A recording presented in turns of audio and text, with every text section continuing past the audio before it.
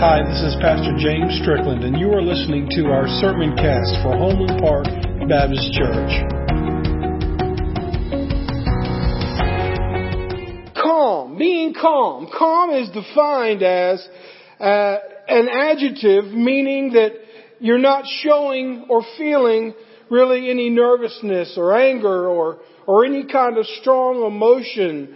For example, it might a saying like something like, she had to keep him calm at all costs. Or in terms of weather, what does being calm in weather mean? That there's no wind, there's no storms. Also, it might be something in terms of conflict, where they say calm is the absence of conflict or the absence of confrontation. But you know, how do you stay calm? How do you stay calm in an environment that is not calm? If you're in a boat in waters that are choppy, how do you stay level and unchoppy? You don't. Sometimes you have to just go with the waves, don't you? And let's face it, we know we need calmness in this world. And to be honest with you, maybe that's why some of you are here today. That just for maybe 30 minutes or so, that you can hear God's Word proclaimed and have your soul soothed by God's Word. Because it's not going to be my words. And as pretty as that song was, what's going to calm your nerves is a dose of the Holy Spirit and a dose of His Word. And so I've really, over the past couple of weeks, especially since coronavirus hit, I am normally what they call an expository preacher, meaning that I'll just take a text and I'll start running with it. Kind of like on Wednesday night, we're going through the book of Colossians on Wednesday, just verse by verse, chapter by chapter. But I haven't done this in a long time, but really Sunday mornings have become more topical. And I have noticed that there are three main points that God has led me to every week. The first one is, you and I need to remember that God is loving and in control. Amen? Okay. God is loving and in control. God is loving and He is still in control. No matter what the numbers say, no matter what the polls say, no matter what special interest groups say, God is not dead. God is alive and God is in control. You think it's bad now. You just wait until He withdraws His hand of protection. So God is loving and in control. And the second thing, Jesus is all sufficient. We're seeing that as we go through Colossians, that the church at Colossae had been so sidetracked with so many other things. Folks, we got to get back to the fact that the gospel of Jesus Christ is why we're here. The life of Jesus Christ is why we are here. You are sitting here in a state of being saved if you are a believer because of the blood of Jesus Christ. Amen. And we need to make sure that we own that great privilege, that great honor, and that great gift that He has given us. And then the third thing is that God allows chaos. And that's probably one of the harder things to admit. But as we've gone through all of these things, it's hard to believe that we have been in this corona epidemic since March. And you see the numbers, they're getting higher again, and now we have all of our social unrest that's in our world. But folks, those of you that have some mileage on you, is this really anything new? We've had conflicts, maybe not to this scale. We've had sicknesses, maybe not to this scale. But everything that happens in this world, how do you tell someone when something bad happens that, everybody wants to know, why does bad things happen to good people? And it is because God allows chaos. Well, why is that? God allows sin and confusion to run rampant on this earth to remind us of our need for Him. If you are sitting here waiting for everything to get to a state of calm without God in your life and without Jesus Christ, then you are extremely misguided. We live in a fallen world to show us that we need Jesus. We live in a fallen world so that we can tell people they need Jesus. We live in a fallen world so people can see when everything is falling to the ground that we can remain calm and that we can remain steadfast and faithful, because we know that our faith is not in a political party, it's not in a doctor, it's not in anything but God Himself. Now, we trust doctors and we try to trust our government and we try to do the things they say and be good citizens, but at the end of the day, God is in control and God has allowed chaos to run rampant. If you don't believe me, I'm sorry to burst your bubble, but I'm sorry that I may have licked the red off your lollipop. But as a matter of fact, if you read the book of Revelation, you will see that it gets much worse. You will see that how in the world can this apply to us today? Well, right at this moment, how can we use this? I don't know about you guys, but if I've ever told my wife or asked my wife to calm down, how does that work? Not too good. And if I were just to tell you, just pray more and get calm, that's hard to do. It's hard to just say, take 2 calm pills and call me in the morning. Because, again, when we try to tell people to stay calm, and even sometimes when we try to make ourselves be calm, we get even more out of sorts because we're trying to get calm and we can't. So, do you know what I'm talking about? I mean, just sometimes it's hard to rest, is it not? Notice in Matthew 24, verses 4 through 14, Jesus is speaking. And He says, don't let anyone mislead you.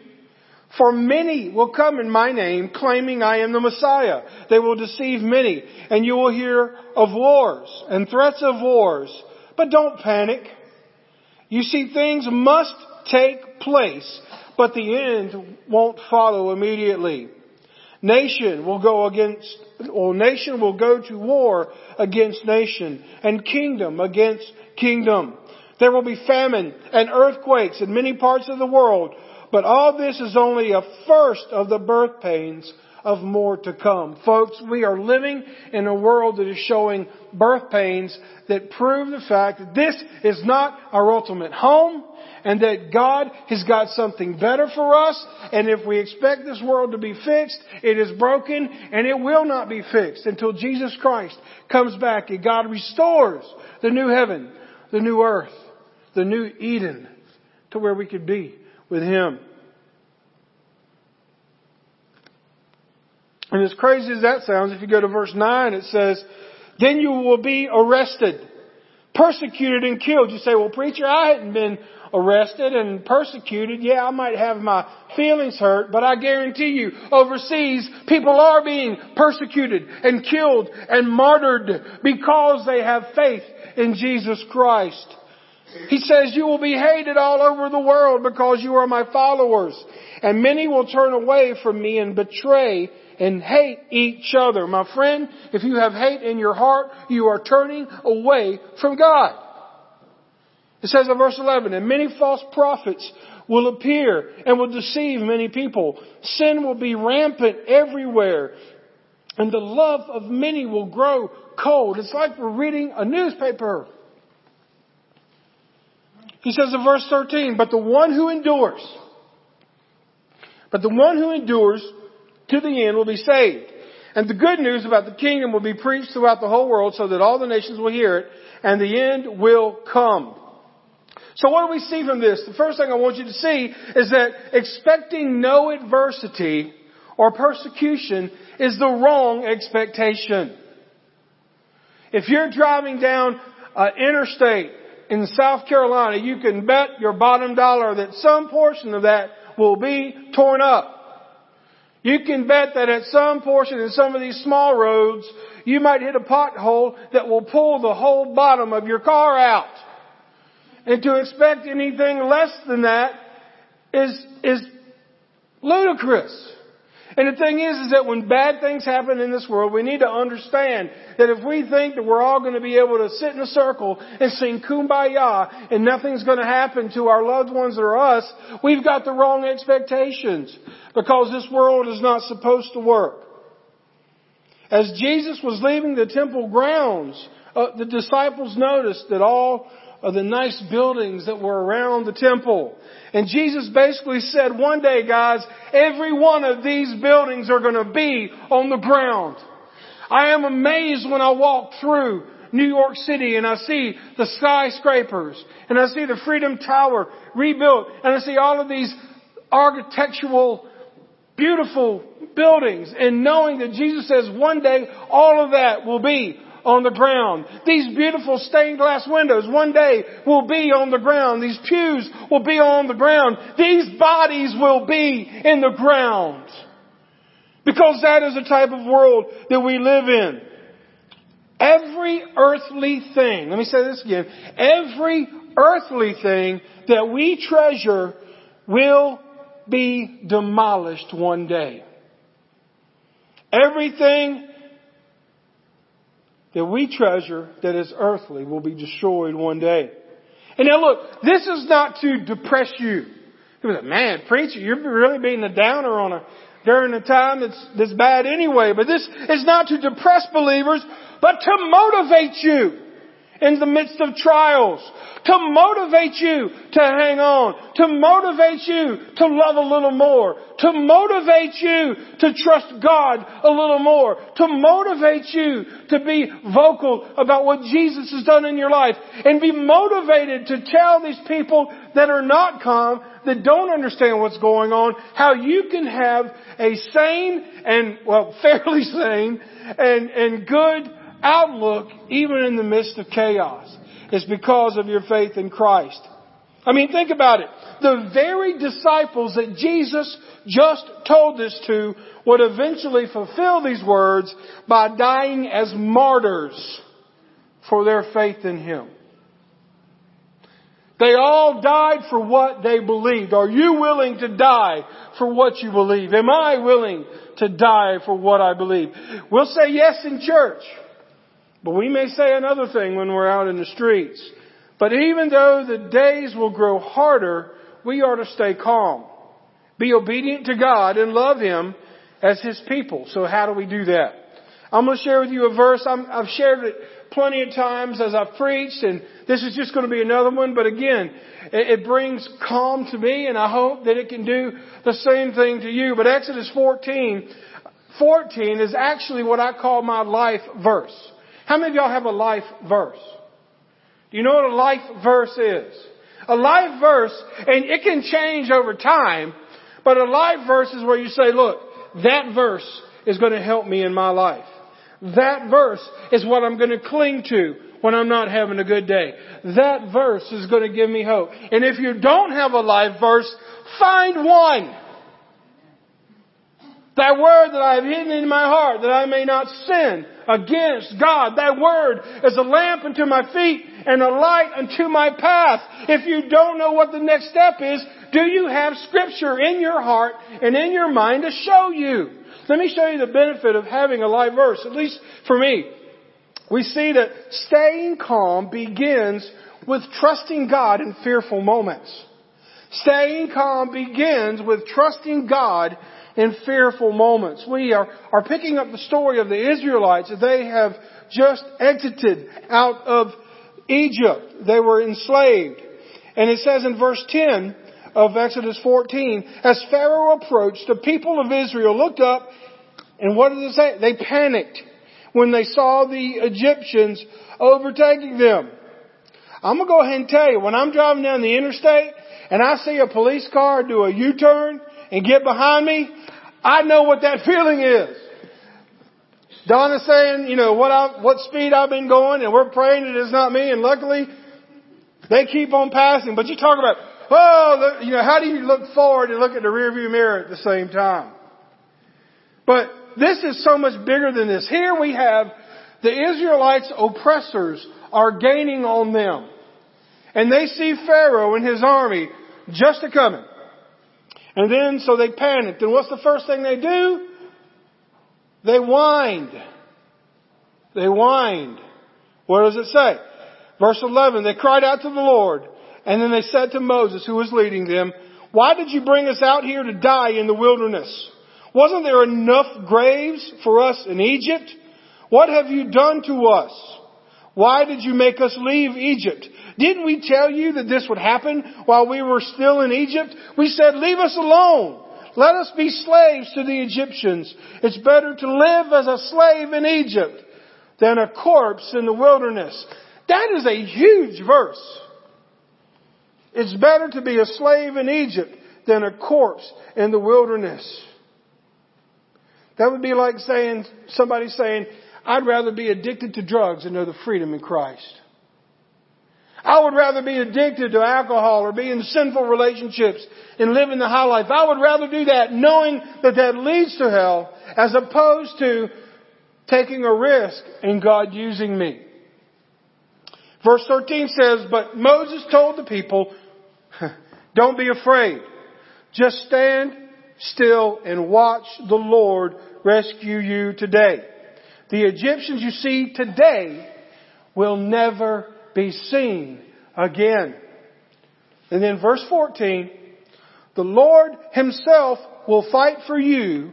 Just stay calm. Now when I memorized this verse, it was in the NIV. It said, I, the Lord, will fight for you. You need only to be still.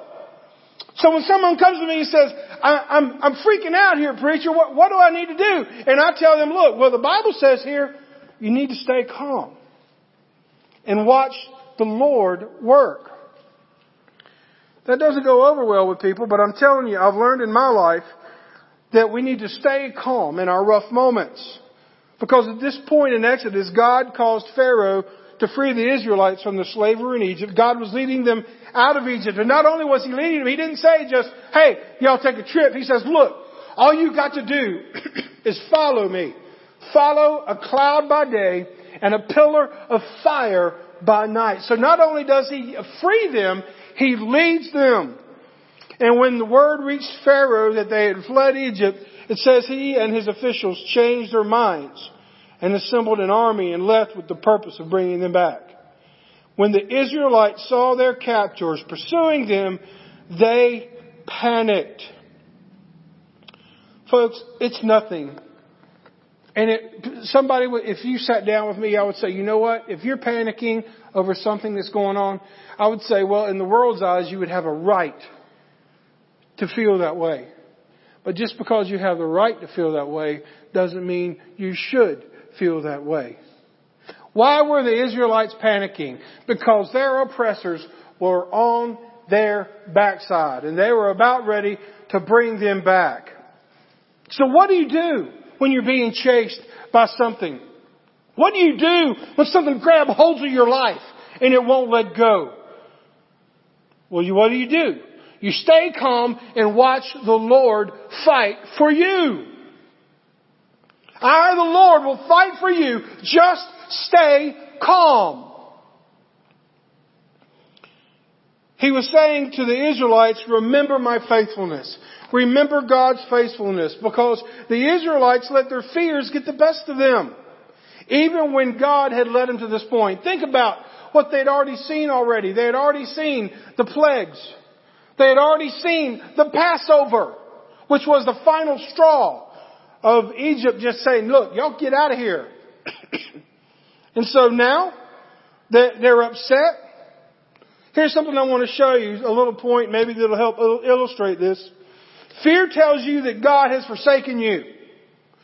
Faith tells you that God is with you, even when you don't see or feel it. Fear tells you that God has forgotten you. Faith tells you that God is with you, even when you don't see or feel it. I'm going to go ahead and tell you, as soon as you sit down with me or I hear you talking to somebody and you say, well, I feel this is what I need to do, I know that you're about to hit a ditch. Because faith is not feelings. I mean, they're icing on the cake, but we don't live our life by feelings. We live our life by the facts of the Word of God and what God says we should and should not do. And it's not to keep us from life, it's to give us life. So we need to remember God's faithfulness. If you're having a problem staying calm today, remember God's faithfulness to you in the past. Also, remember the fact that God's character is unchanging. God's character is unchanging. The Israelites actually thought that God had set them up to be slaughtered. That was not godly thinking. Look, I've had instances in my life to where I thought God was out to get me, and His whole joy was to watch me twist under His thumb. That was wrong theology. That was a lie from the pit of hell, because that is not God's character.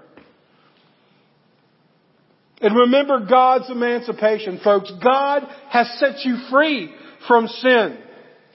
Do not see slavery as freedom. The Israelites were saying, look, Moses, look, instead of us coming out to this wilderness, we've got this sea in front of us. Just let us go back.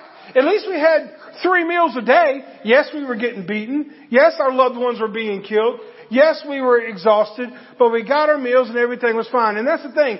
So many people, you wonder why so many people can't shake their addictions. They can't shake their sin. And they don't want to sell out and give their life to God. It's because they're having too much fun and they're so enslaved in the sin that they're already doing. They would rather be in prison than live in freedom. Because in prison, there is no risk.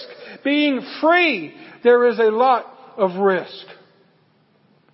Panic flooded the Israelites, and they started thinking that enslavement was better than being free.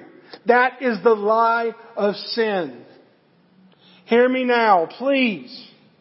Whether you are 18 or 80 or below that or above that, sin lies to you. Sin lies to you and makes you think that you're free when you're really imprisoned. It tells you that you're better off with it than if you flee from it. As a believer, folks, resist the pull to go back to the sin you were delivered from. You will never, if you are a Christian and you go back to the sin you once did, I promise you, you will not get the same enjoyment over it. I promise you it will not fulfill you, because you have felt the fulfillment of Christ. So you get on your knees, you say, God, I'm sorry, and you start to live and look for the things that He wants. But here's the thing too. Don't watch your problems. Watch the Lord. Don't watch your problems. Watch the Lord. It says in verse 13, what? Don't be afraid. Just stand still and watch the Lord rescue you today. The Egyptians you see today, you will never see them again. Folks, stay calm. It can be facilitated how? By focusing on your problems only makes you more worried. Focusing on problems keep you from calm. So what we're seeing here is He's saying, don't look at what's chasing you, looking at God.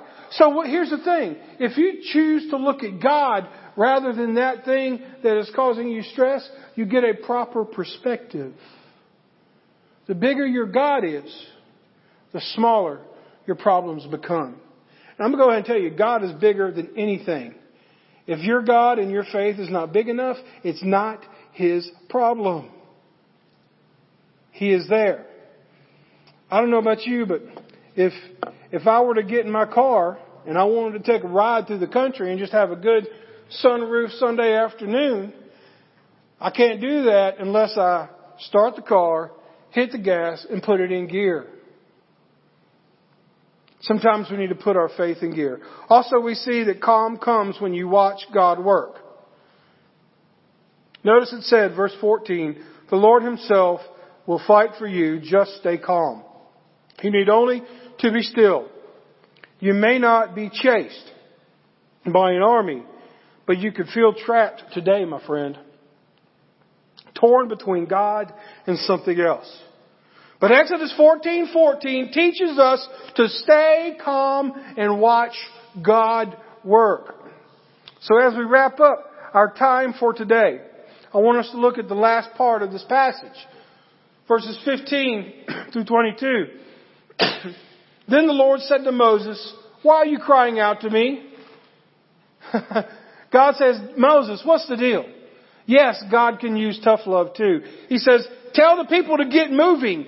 Pick up your staff and raise your hand over the sea. Divide the water so the Israelites can walk through the middle of the sea on dry ground. Folks, they had chariots, they had wagons, they had all kinds of things they were carrying their whole life in.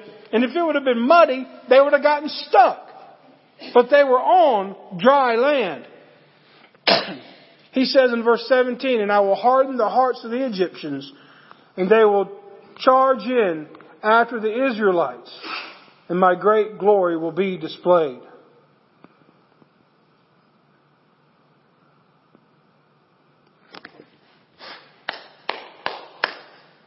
When you approach your Red Sea,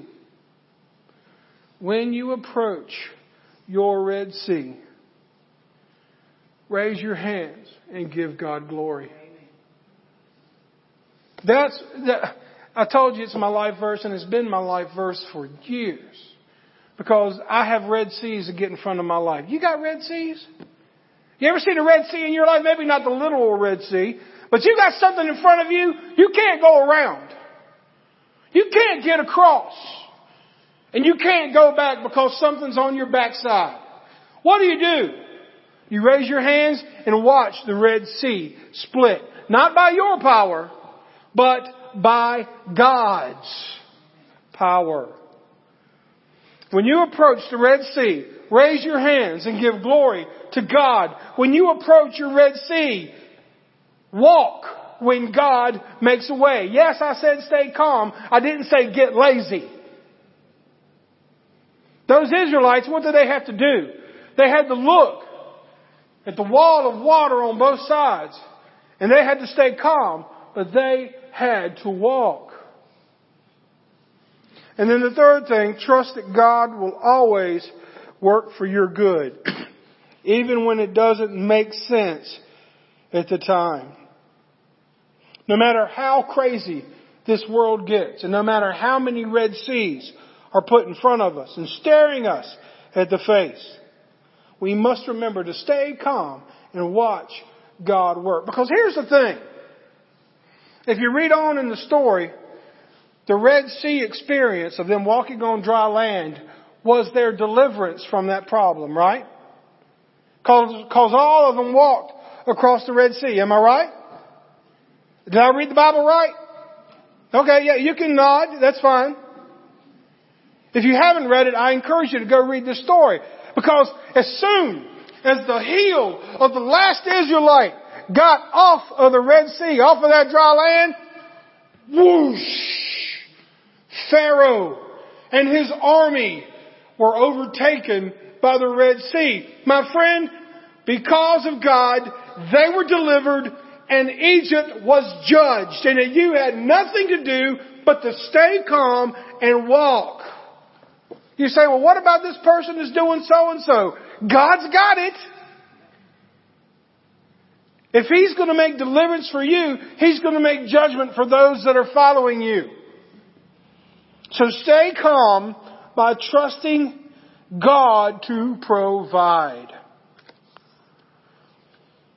The way God made for the Israelites would be the same way Pharaoh caught his demise.